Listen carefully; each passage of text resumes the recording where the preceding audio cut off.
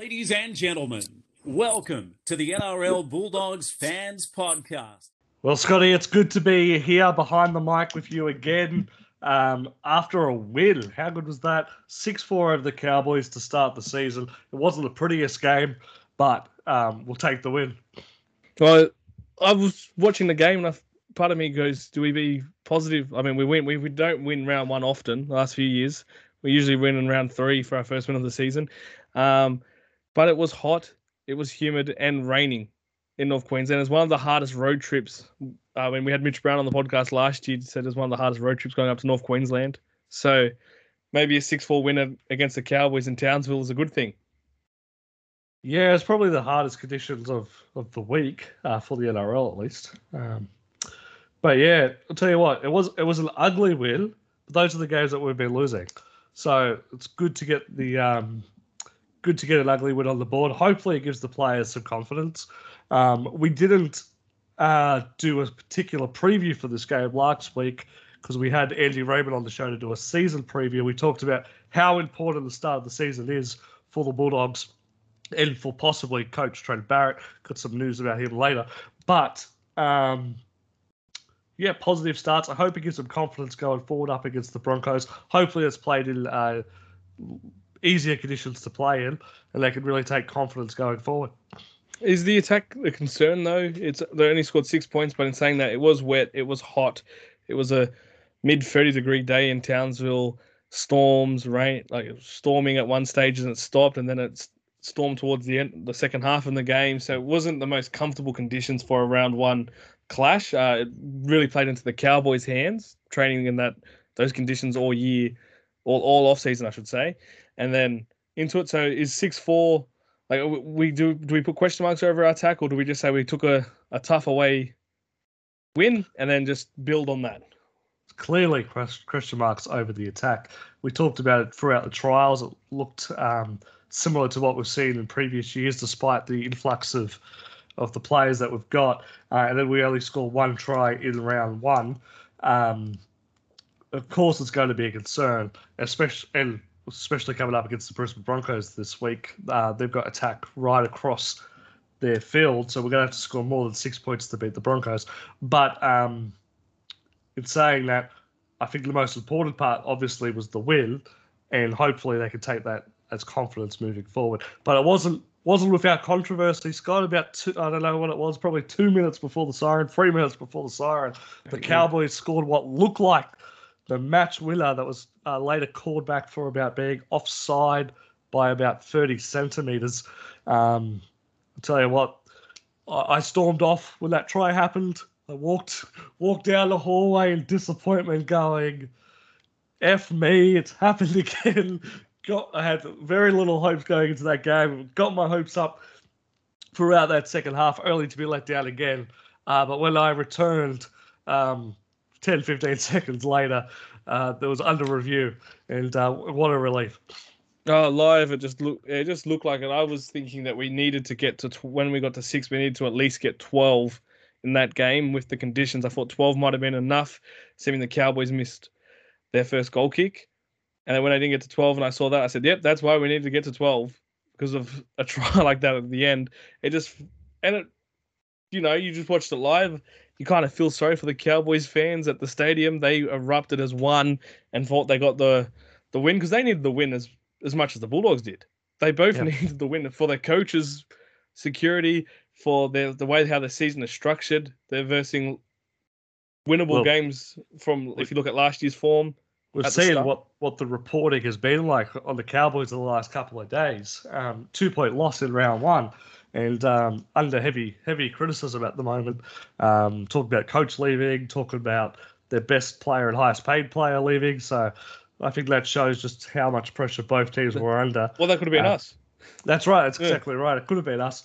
And it would have been if that try was given for sure. We'll break down a little bit of the game. Like we said, it wasn't the greatest game to break down, or to watch, to be honest. Even as a Bulldogs fan, the only reason why I think I was glued to the screen the whole 80 minutes was because the Bulldogs were involved. Because two other teams would have been a hard watch.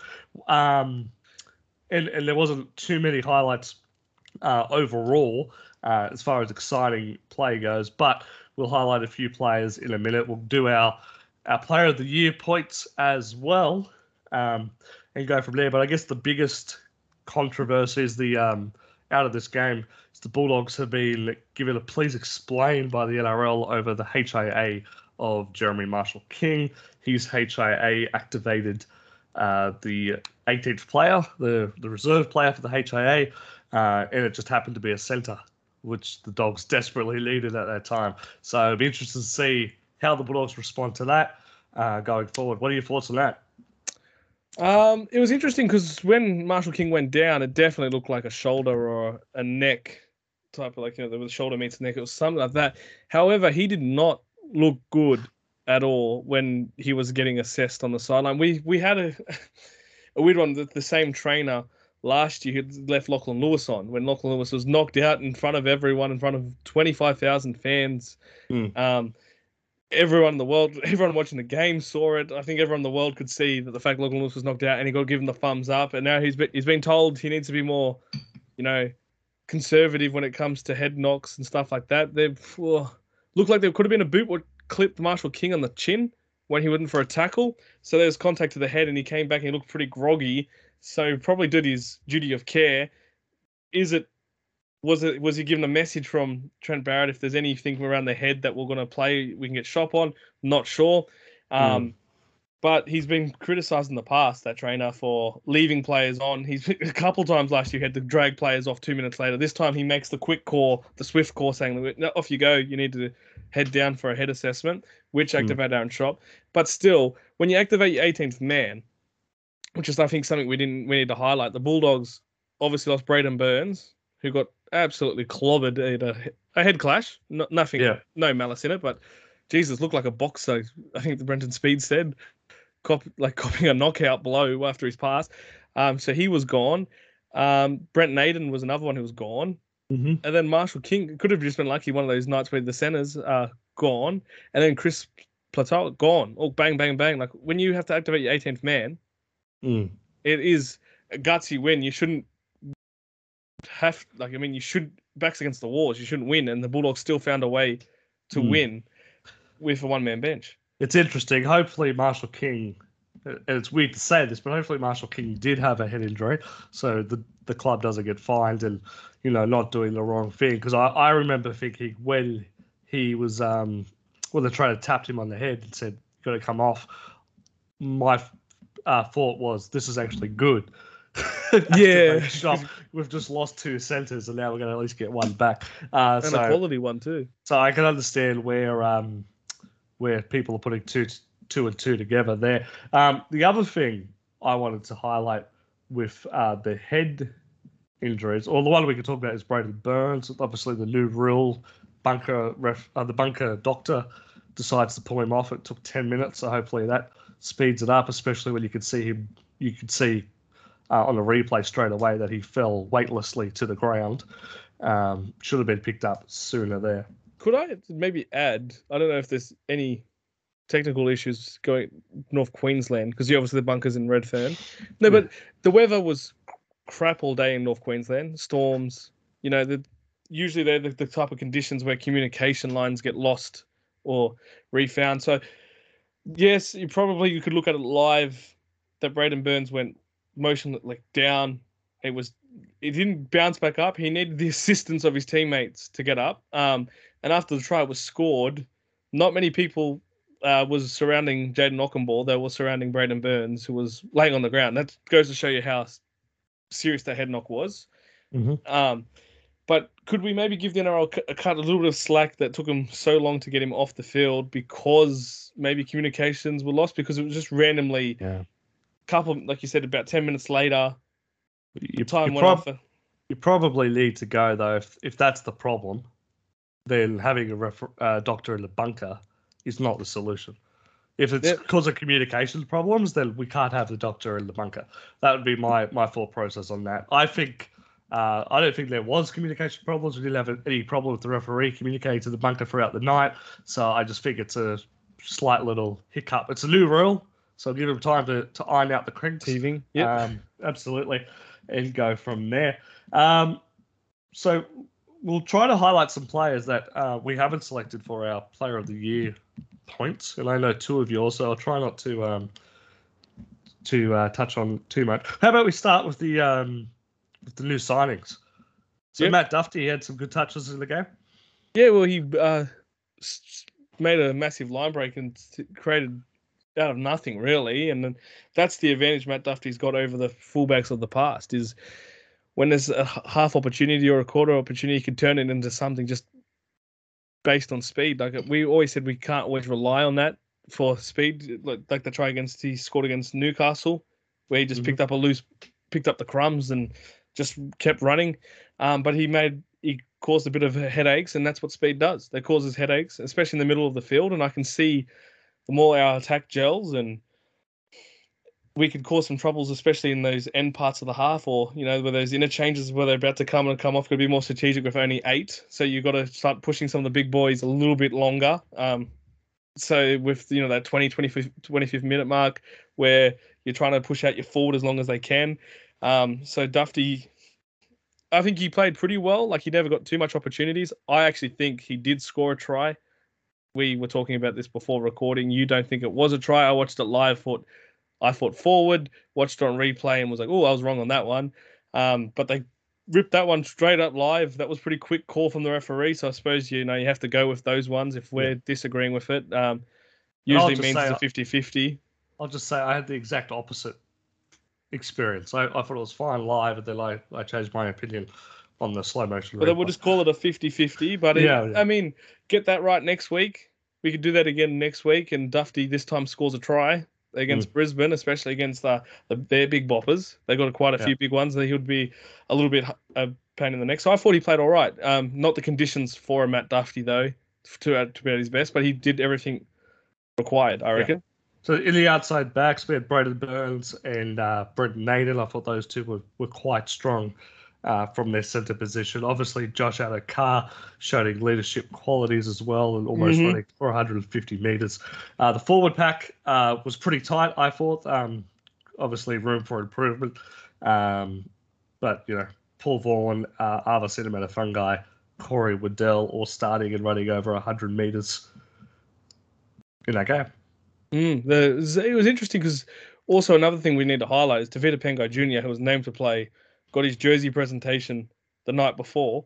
Yeah. So that's how much they were committed for him to play, than him pulling out with some hamstring tightness and soreness. On game day, he's available, but we'll go through the team list when we talk about the Broncos game later on in the show. That was a big blow. One of the bigger recruits gone straight away. But another thing that's be said, everyone wanted Aaron Schopp in the side, and you couldn't say Braden Burns and Brent Naden did anything wrong. Yeah, well, I think that was the biggest shock, wasn't it? We didn't do a preview of this game because of that Andy Raymond season preview, but when the team list came out and there's no Aaron Schopp, played all of the back end of last year, he played the trials. That was the biggest shock of probably the lineup that was announced. But yeah, Braden Burns, you're right. Braden Burns, Brent Naden both played brilliantly. I think, I thought Naden, and this is not looking at stats or whatnot, but I thought Naden had a bigger impact on the team than Addo-Carr did. And I don't mean words or leadership. I mean physically impact on the team, a physical impact on the team that Addo-Carr did. I'm not saying Addo-Carr had a bad game, and obviously Addo-Carr brings experience and leadership, and you could see that he was doing that very, very well. And you can understand why he was I'm pretty sure he was the captain of the Indigenous side, but he might have even been vice captain at one point, because the referee goes, "Who's your captain?" I am. Yeah, it was when Jacko went off. Yeah, when Jacko went off. So there you go. And you know what? I never actually thought Josh Addo-Carr was captaincy material, but seeing him in this preseason in round 1, I think definitely he's got that. Got those qualities. I 100% agree. I was going to say I was a bit iffy putting Addo-Carr as vice whatever. He's in the leadership group, but when he said he was captain and called that captain's challenge, but not just that. After the captain's challenge, not only he got one right, he's telling them get ready, and then also when Bulldogs held Cowboys on in the very towards the end of the game, he's screaming at Josh Jackson, "Rally the boys, get him ready, get him ready, get him ready." We still got got work to do. Like it's not done. We've done part one of this, but now we've got to get out of our own end. We can celebrate, but it was automatically he was just clicking on, and that's classic. I think vice captaincy really supporting the actual skipper. Like great balance as well because you got your skipper in the forwards and you got Adokar in the backs, so they can almost lead the team together on the field when they're both out there, which is great. Defense was good again. Improvement to be made, but there's some desperation in that defense. Oh, scramble! Yeah, it was good. Attitude, like I reckon, how you summed it up. The whole win was like it wasn't pretty. It was ugly. It was what Max King even said after the game.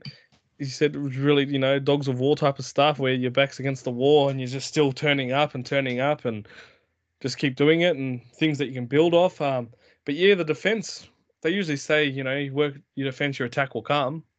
Type of thing. So hopefully that comes to fruition next few weeks where we can start just building on our attack. But yeah, defensively, they were pretty good. Like the try they scored, it was just a Tom Dearden little dummy, and you fell for it. I fell for the dummy watching it as well. So you can't really blame that. And then straight through, and then when they got their try, so they scored a pretty decent try off. I couldn't really fault anyone falling for the dummy. It was pretty good by Tom Dearden. Cowboys kept the Bulldogs scoreless in the first half, and the Bulldogs kept the Cowboys scoreless in the second half. Matt Burton's boot. Yeah, definitely. Now, probably a couple of more. We'll quickly touch base on probably two other shocks before kickoff, or at least talking points. Luke Thompson got put back to the bench. Well, I saw that an hour before kickoff. I was surprised by that. And Ava Sinamanafungai started. He wasn't even named in the 17. That's right. I feel like that was done for balance without Tevita Pengo Jr. So it'd be interesting to see going forward if Thompson stays on the bench with Sinamanafungai starting with Pengo Jr. in the team, or if that changes around. So that would be interesting to keep an eye on that one. Good point. And the other thing I wanted to bring up, a lot of people, once they found out Tevita Pengo Jr. was out, were sort of complaining that Corey Waddell would replace him and saying that he's not up to it. But 14 runs, 122 metres, 54 post-contact metres and 32 tackles suggests differently. I thought he had a good game. And not only going by the stats, I noticed him out on the field. I thought he was good. Yeah, and you've also got stuck at centre at one stage as well, filling in at centre, which is he's done a little bit of that with Manly with injuries before, getting out there and playing part of a game out there. I actually noticed him too. It wasn't a Tevita Pengai Jr. game at his best. You notice Tevita whenever you look at him and he just stands taller than everyone and muscling everyone. But you notice Tevita become a wrecking ball. Corey Waddell, we know he's not a wrecking ball second rower. He's a worker, and you couldn't fault his efforts. I thought he played solidly as well. I thought it was a good game, and that I think he's one of his best games last year was against the Sharks in a tight contest, and he stood out then with his when he played in the lock. And you highlighted, I remember that game. That might kind of remind me of that game for Corey Waddell. That nothing pretty type of attitude, but just got the work done and turned up for your teammate. I think that's when Corey Waddell's at his best. And he's definitely not gonna be a like for like replacement, but damn, when he's at his best, he doesn't let anyone down. Absolutely. Now, two other forwards ran for over 100 metres off the bench. Luke Thompson, 130, and Max King, 111.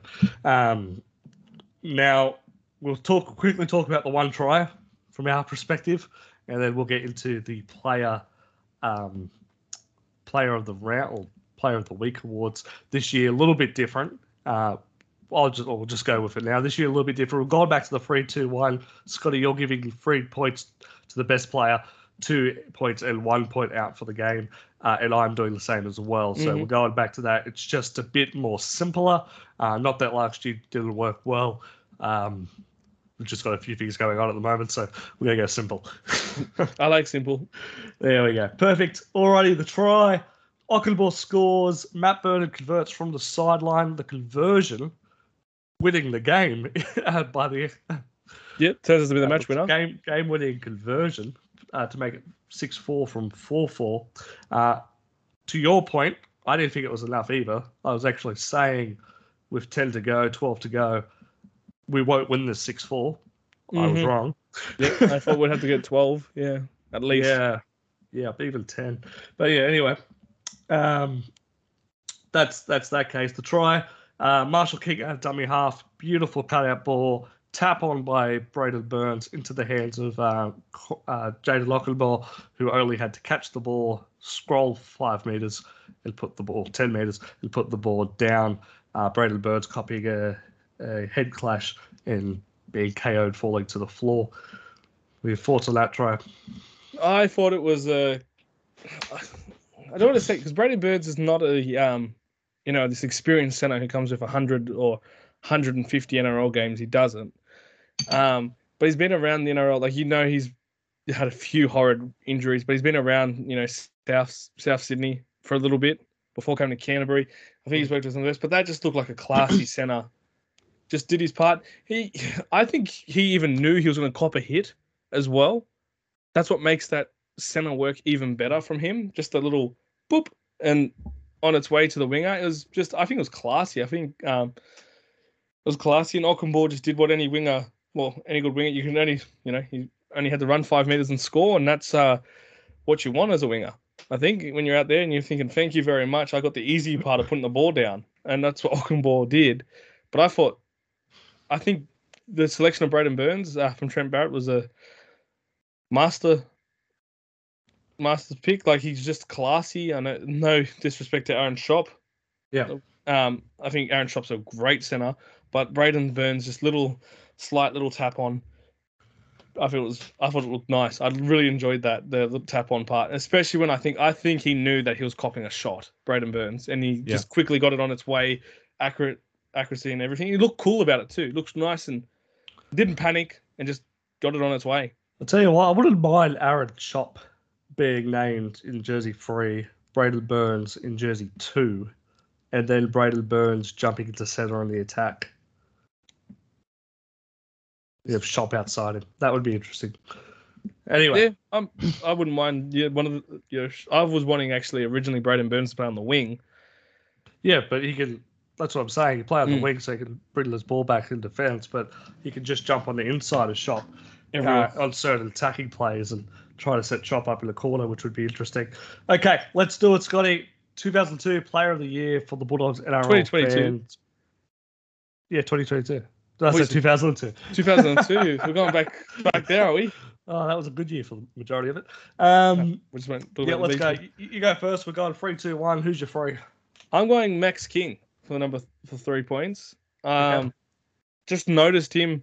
Thought he just brought his, the work ethic. I love a workhorse more than anyone. But I thought Max King, 38 minutes and over 100 meters on the bench. 100 meters on the bench in 38 minutes. I don't think you can ask any more from Max King, and I thought he played really well. And I know he's starting to pick up a bit of a following at the Bulldogs already, and I know he's won me over already quite quickly. Swore to celibacy too during the week before. Tell you what, after watching the trials and watching that game on the weekend, Max King could be a smoky for buy of the season. Well, didn't look like at the start when he signed, we thought, that's making our New South Cup team looking a little bit strong. And he's jagged a bench spot. And that's what he said he wanted to do. He said he was a realist. He said he wanted to, at the preseason, see if he could jag a bench spot and then keep it. So, but I thought he played well, and I'm giving him the 3 points off the bench. If he keeps playing like that, Scotty, he'll get a few run-on starts as well. Alrighty, my player for the 3 points, I had to go with Matt Burton. Now, a few reasons for it, and I thought long and hard about this one, because everyone knows I love a half, right? We haven't had a half of this caliber for quite a while, so I was tossing and turning with myself a little bit, thinking, am I just getting too excited because we've got a really classy half? But I'll put it this way. The Bulldogs, well, you keep the match-winning conversion as well, so That helps. That But knocks you up the order a little bit. I would argue the Bulldogs do not win this game without Matt Burton in the halves. And his kicking game, he had, I think, one or two shanks. I think one of his shanks ended up in the penalty anyway towards us. Yeah, Granville's, yep. So that doesn't even count on the stats because it's a penalty. But his kicking game, some of those kicks from deep inside our own territory were going 50, 60 metres on the fly. And it was taking us from a situation where we're under pressure to a situation where we weren't under the same amount of pressure in the following defensive set. In past years gone by, we would have kicked the ball down the field and they would have brought it back past the 50 on tackle one. And our defensive lineup, it's not the NFL, our defensive lineup would be under pressure more than they were against the Cowboys and for longer periods of time. I don't reckon the Bulldogs win the game without Matt Burton's kicking game. Mm-hmm. That's fair. That's okay. Fair. No, I think that's fair because I think it's correct. Like these kicks were booming. Like I even remember one kick where he put in Kyle Feldt. I think it was one of his worst kicks when I was watching it live until Kyle Feldt's reaction where he had to spin backwards to catch it. He made everything uncomfortable. Look, when catching. They forced him to make 20 tackles. He still ran for 80 metres. He had 14 kicks for 505 metres in those conditions. Yeah, it's booming. Yeah. Now the next kick meter player for the Bulldogs was Averillo with 91. But if you want to compare that to the best of the Cowboys, the opposite team playing in the same conditions, here we go. Number 2 most kick meters for the Cowboys was Tom Dearden, 92. So 1 metre longer than Jake Averillo. Chad Townsend was number 1 with 347. Okay. So it's a 150 metre difference just on kicking. Just booming. Those booming kicks, even off kickoffs. I mean, he kicked one out of the full. But even his kickoffs, geez, we couldn't even get a kickoff past the 10 metre line at one stage. Now we've got a kickoff, got to worry about this guy kicking it out of the full. And I can't remember which Cowboy player it was, but there's one kick where he just couldn't catch it. He just dropped it cold. The kick was that good. Is it the Hammer? I think it was the Hammer. It might have been. I can't remember if it was him or Tulungi, but there's one kick. No pressure as far as defense goes. Hit him on the chest and he just dropped it. The kick was that good, spiraling throughout the air. All right, you're number 2. 2 points for you. Number 2, we've touched on this bloke, Braden Burns. I thought he was fantastic. I thought he got himself quite busy, and I just think he looked really classy at centre. And I said that Trent Barrett made a great decision picking him in. We thought it was a shock decision and turned out to work out well. So I've got Braden Burns collecting 2 points. Alrighty. Okay, so for my 2 points, I've given it to Max King. There we go. We've got someone on the list on both. Okay. Yeah. So we don't need to go through that again. I mean, we can. He played well. Yeah, he did. But we just talked about that. So Max King moves to 5 points with that in mind. Who did you give your 1 point to? Well, I've given my 1 point to the person you gave 3 points to. I gave it to Matt Burton, partly because of his kicking game. I thought his kicking game was perfect. I would have liked a little bit more, in attack, but then you put in conditions for it. It's not like an outside back, so I think it was going to be a real slug. But Matt Burton, he's kicking, like you said, probably last year. He's not there. We don't win it. Mm-hmm. Probably. I'm safe to say that's a very likely scenario there. Absolutely. And all of a sudden, from not agreeing on the 3 points to agreeing on the other positions, I've given the 1 point to Braden Burns. Literally the only try assist of the match, obviously. We've spoken about that in depth now. But so there you go. Are you saying the same 3 players, just mixed? Yep, that's right. So I believe, and I've just been doing this on the run, but I believe that puts Max King in first position with 5 points, Matt Burton into second position with 4 points, and then Braden Burns in third position with 3 points after one match. There you go. You got to make both our lists if you want to win the amazing award of Podcast Player of the Year. Absolutely. Alrighty, Scotty, let's go straight into some Bulldogs news. Yeah, so the Bulldogs and Western Clydesdales have formed a partnership which is going to start in 2023. Part of Phil Gould's, I think, tour around Queensland. the Bulldogs will commit to going to Toowoomba.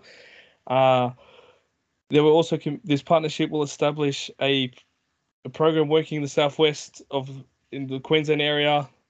I don't really know the Queensland area that well, hence I said southwest in the Queensland area because I'm just reading it off. Mistaken me if I'm wrong, but they will go to Toowoomba to do a couple of visits, and they will, run some programs out there to form a partnership to get a clear pathway into the Bulldogs. Yeah, so it's part of the Western Clydesdales bid to join the Queensland Cup. Yep.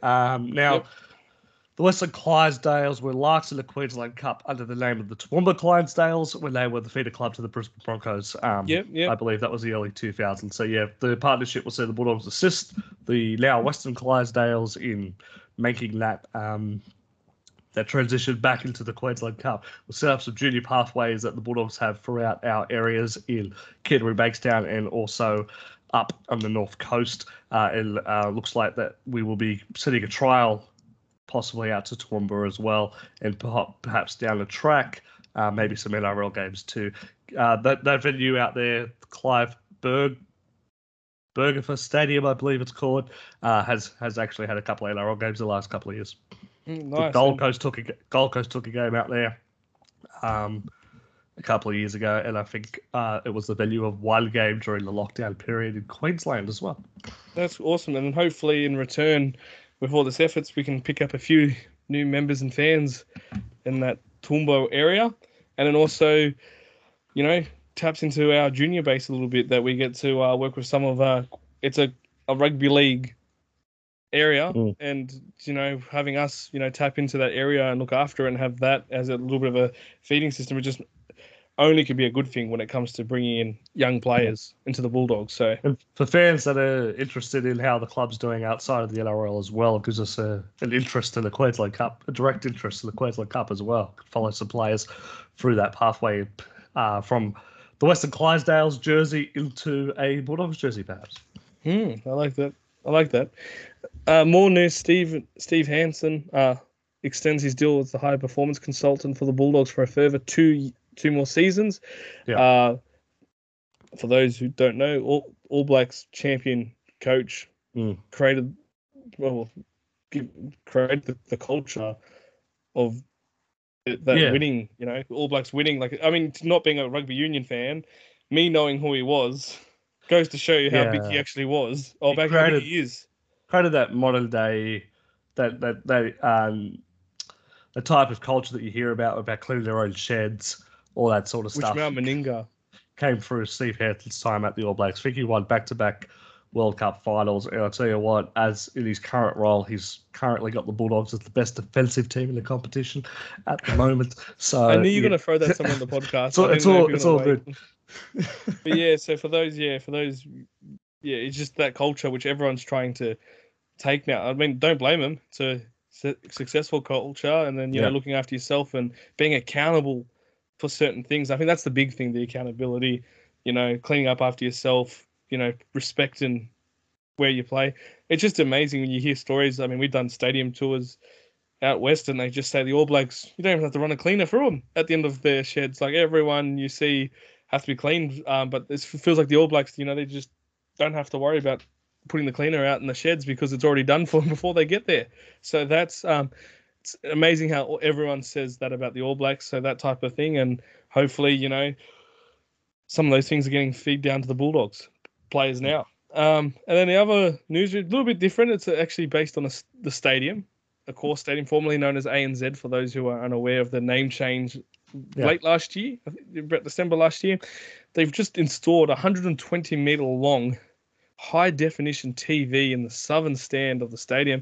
It stretches across the whole way. I mean, don't have to bring your glasses now when we're going to the bunker. I mean, the northern end still has its big screen, for those who are wondering. So they still have a big screen on the northern end. This 120 meter one, they've been highlighting it, showing it off, I guess, with their events coming up and future things. So they've been taking photos. I know you're not overly impressed by it. I just want to see what it looks like, to be honest, like on a game day. Like, it just look, I'm just interested to see what experience it provides Yeah. Like, how does it enhance the game day experience? And I'm just be interested to see how that works. I don't really have a for or against at the moment until I see it Yeah. on Sunday. Look, I won't go down a political rabbit hole here about why ANZ is not being turned into a permanent rectangle, which I think should happen. It's a must that ANZ turns into a permanent rectangle. That's not going to happen. So this feels like a bit of a cop out, a bit of a, well, you're not getting that. So, hey, here's a massive big screen that, if you think about ratio wise and size wise, will actually be a waste of space for replays or live action. Because pitches don't fit to that ratio. So what's going to happen? Majority of the screen is going to be used as an advertising board, probably for things like the TAB or Sportsbet, which is fantastic, isn't it? But there you go. We'll be interested to see how it plays out. You might not. You said you don't need your glasses to see what the decision is from the bunker, but you might need your sunglasses if you're sitting in that southern end, even for a nighttime game. That's going to emit a lot of light hitting off that screen. 120 meters. That's bigger than the footy field. That's Same dead ball size line as to footy dead field. ball. Yeah, the Yeah. dead ball line to the dead ball line. Yeah, that's crazy. Or maybe they'll just have the one shot that covers the whole field, and they won't need to move the camera just up and down to cover the width of the field. Well, I mean, it did look cool when they announced Ed Sheeran was coming to Sydney to play there. I mean, it works as an advertising. Well, that's an advertisement though, but we'll see how it works with with replays and all that sort of thing. The other thing is, well, if you look on their socials, I hope you're not just going to have one picture 10 times. I've seen that too. That's a concern because I don't want to see 10 pictures, or I'd rather just see one in the middle or wherever it is, or just I'd rather. But then it look. I don't know. It'd be stretched out. I'll tell you what, slightly off topic, but it's a bit sad that Accor Stadium is not so long ago the premier sporting stadium of New South Wales and possibly Australia, and now you can argue it's probably the fourth best once the SFS is open. We've got Bankwest going now, SCG as well. So yeah, a bit off topic, but it's a bit. It'll just be interesting. We might have a different opinion Monday morning or Sunday night. Yeah, I guess. We'll give our thoughts on what the 120 meter by 10 meter big screen actually does next week. Could it be called a big screen, or could it be just called a long screen? Because that's I don't know. But maybe go a bit off topic. This week, like we said, we're at the venue on Sunday night at 6:15 p.m. We take on the Brisbane Broncos, who are the equal best defensive side of the NRL with the other best defensive side, which is the Bulldogs. And so 6:15 p.m. kickoff Sunday night. Top 8 clash. Blockbuster. It's a blockbuster. On a Sunday night. Again, we're going off topic a bit. It is our first episode together for a while. Just us two. Yes, because we've had Jamal Lisi, Andrew Raben, Rob Silver. Sorry, I just wanted to quickly plug us for that. And we've got an interview also in the can that I need to get around to editing, hopefully sometime soon as well. So keep an eye out for that one. That's a bit different. I like that. But it's so good to see the Roosters and Manly 15th and 16th, and the Bulldogs play the Broncos as a top 8 clash again. I know we're getting a little bit carried away, but we have to in these lean times of the last few years. Well, we've won 2 in a row. Last 2 games. Just putting that out there. There you go. I didn't even think of that. Yeah, so Brisbane Broncos this week, they had a good win against the South Sydney Rabbitohs, 11 points to 4 in round 1. How are we feeling going into this one? I think it's doable. We got a good record against Brisbane at Olympic Park at the Accor Stadium. We seem to go all right against them. I think definitely doable. Broncos did have a good win against South, not taking that away. However, Souths was missing Latrell Mitchell, and that was the first game without Adam Reynolds. I mean, Brisbane didn't have Adam Reynolds either, which was interesting.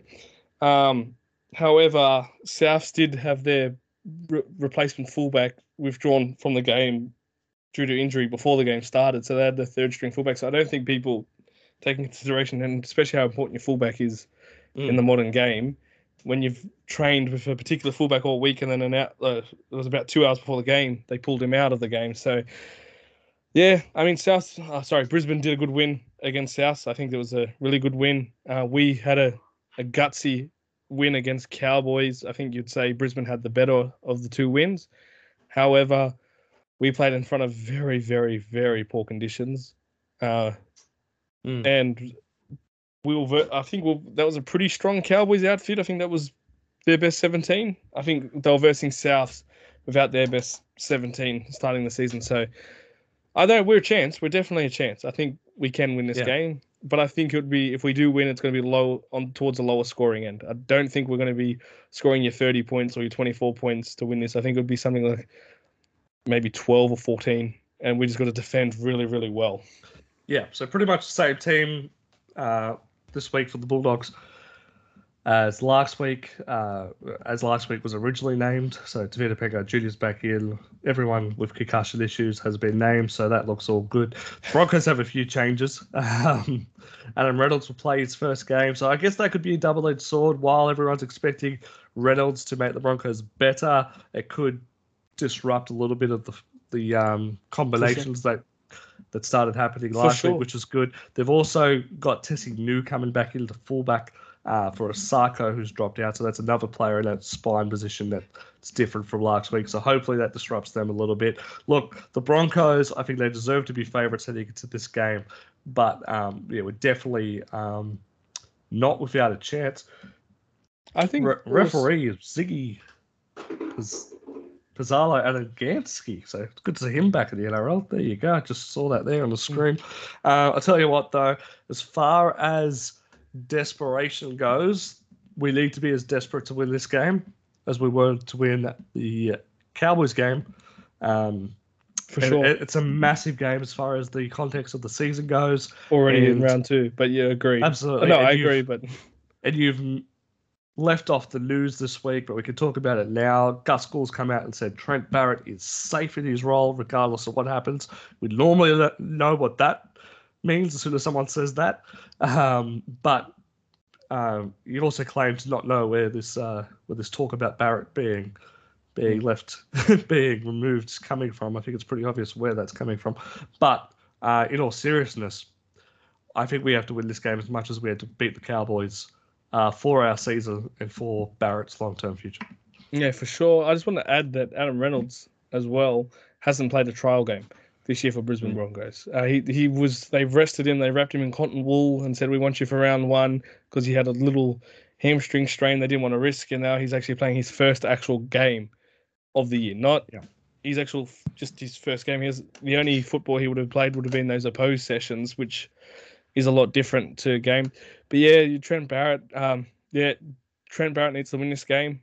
And if you can win it well, actually, like if you can win comfortably, like 12 plus or so, which I don't think is what we're at yet. But if he can win that quite comfortable, that puts him in a very safe position where it goes to the horror run. The next few weeks. But if he wins by 1 or 2 points, just need to win now, to be honest. If it's 1-0 and we get 4 points after 2 weeks, that's what we need. Just looking at the lineups, and I'll tell you what, there's a couple of interesting matchups. Matt Burton up against Adam Reynolds in the halves. Okay. Burton, obviously, the two leaders of the teams there, the halves. Matt Duffy up against Tessie New. That will be a good battle, actually. They're good battle. Both very exciting fullbacks. Tony Staines will be coming up against Brent Naden. That's a good battle because Naden, it's not great standard, but they're the type of games where you wake up and you know you got a classy player against you for both those guys, and you just want to one up each other. So those are the ones you get excited as when you're versing an opposition player. You're Payne Haas up against Luke Thompson. That will be good battle. An interesting one in the second row. I'm not sure they'll be on the same side of the field, but Kurt Capewell, Jack Edgerton. So I'm not sure if they're on the same side of the field, but that's interesting. Even not. Actually, let's put both second rows together. Jack Edgerton and Tevita Pangai Jr. up against Kurt Capewell and Jordan Ricky. Yeah. There you go. I think you had spice with Tevita Pangai Jr. being a former Bronco. I keep going down the list, Scotty, thinking that's going to be it, but Josh Jackson up against Patrick Carrigan. Very similar work like 13s. Even the benches. For the Bulldogs, you've got Bailey Biondiona, Corey Waddell, Max Kin, and Ava Sinamanafungai. For the Broncos, they've got Billy Walters, Ryan James, Kobe Hetherington, and Roe Party. So it should be even. It'll be interesting. It'll be interesting. I think a lot would depend on how good Adam Reynolds can play. I think, and if he has an off night, it could be the difference between Bulldogs getting the 2 points. Hopefully, it's better conditions so we can throw the ball around a little bit. Maybe that was the excuse of only getting 6 points in round one, but still being enough to win it. So the weather looks a little bit better, but like you said, you don't trust weathermen. You wait until the day and pop your head out the window. That would be a better thing. But I want as many people there at Accor Stadium on Sunday. I know it's just a shitty time slot for attendance. Not going to lie, 6:15 on a Sunday is not ideal. But as many people if you can get there, it's a double header. You've got the New South Wales Cup just before it as well. So, Sunday afternoon and Sunday night, the footy. Let's get as many people. Let's try to see if we can get around that 15K mark against the Brisbane Broncos side. I reckon that would be a successful night. Definitely. It sounds good. Now, you mentioned the New South Wales Cup. So we'll quickly go through the results of the New South Wales Cup for round one. And we will go through the junior reps results and a bit of a catch-up on their seasons and where they're at, including the Sydney-based ones and the regional-based ones. But we're going to actually do something a little bit different this year. We're going to release that as a separate, I'm thinking 10-minute episode for the people that are interested in following the junior reps. But we will throw the New South Wales Cup into this one.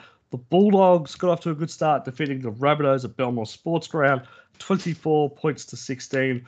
The try scorers were Eli Clark, Declan Casey, the man that knocked Ponga, or smashed Ponga in that tackle, Credence Toya, and Jacob Carraz with the 4 try scorers. Kyle Flanagan, perfect with the boot, 4 from 4. Halftime score was 12-all.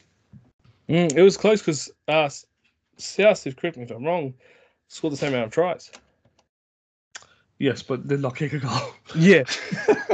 Which I thought was, when you're watching it, watching the score updates and stuff like that, and every 20 minutes or so, checked on New South Wales Rugby League, and I'm like, they got to start kicking goals. It might cost them, and it did.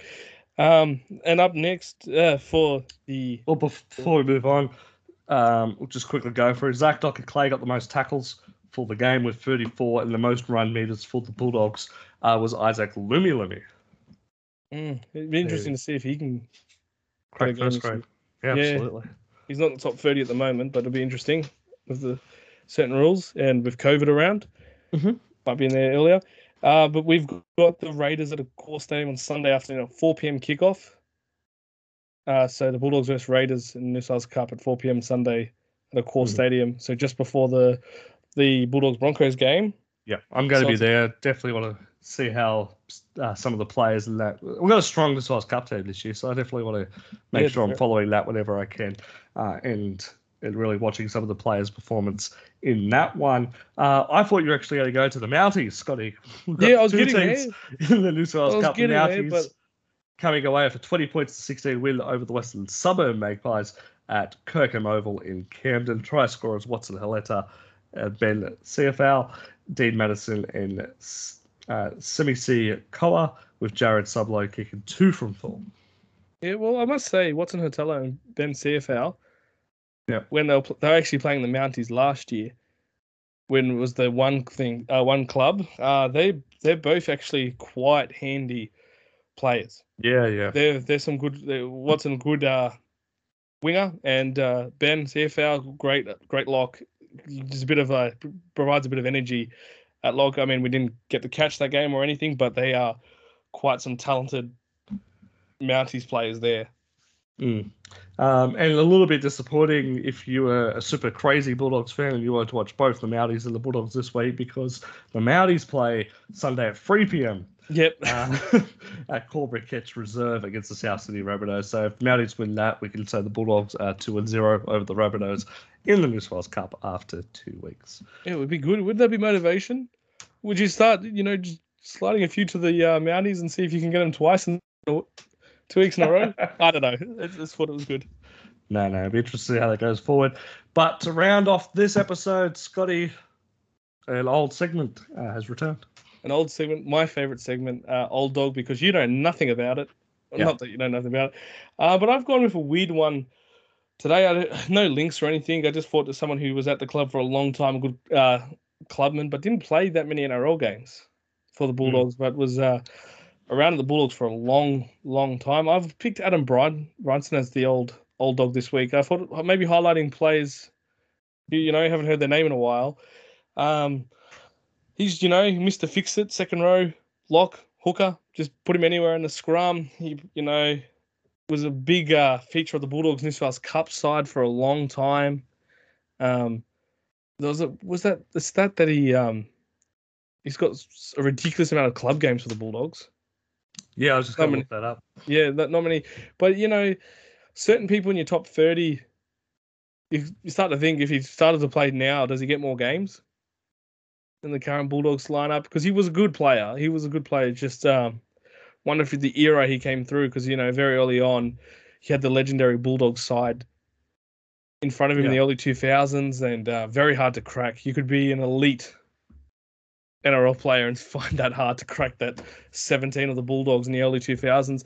But, these are the type of players in your club.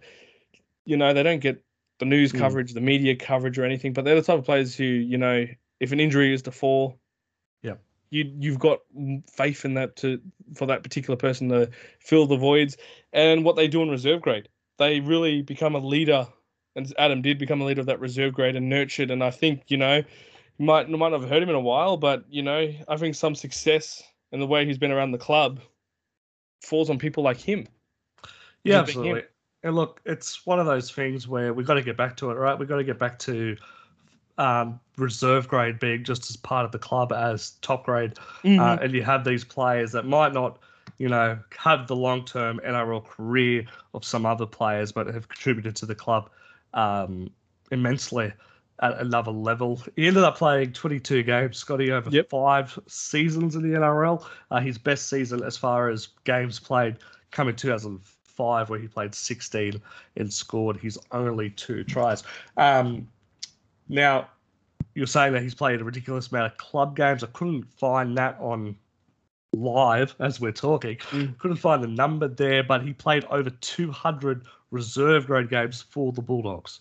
That's insane. So there you go. That's just reserve grade. So that doesn't include the top grade or any junior games. So I'd imagine he'd be pushing 300 club games based off those numbers there.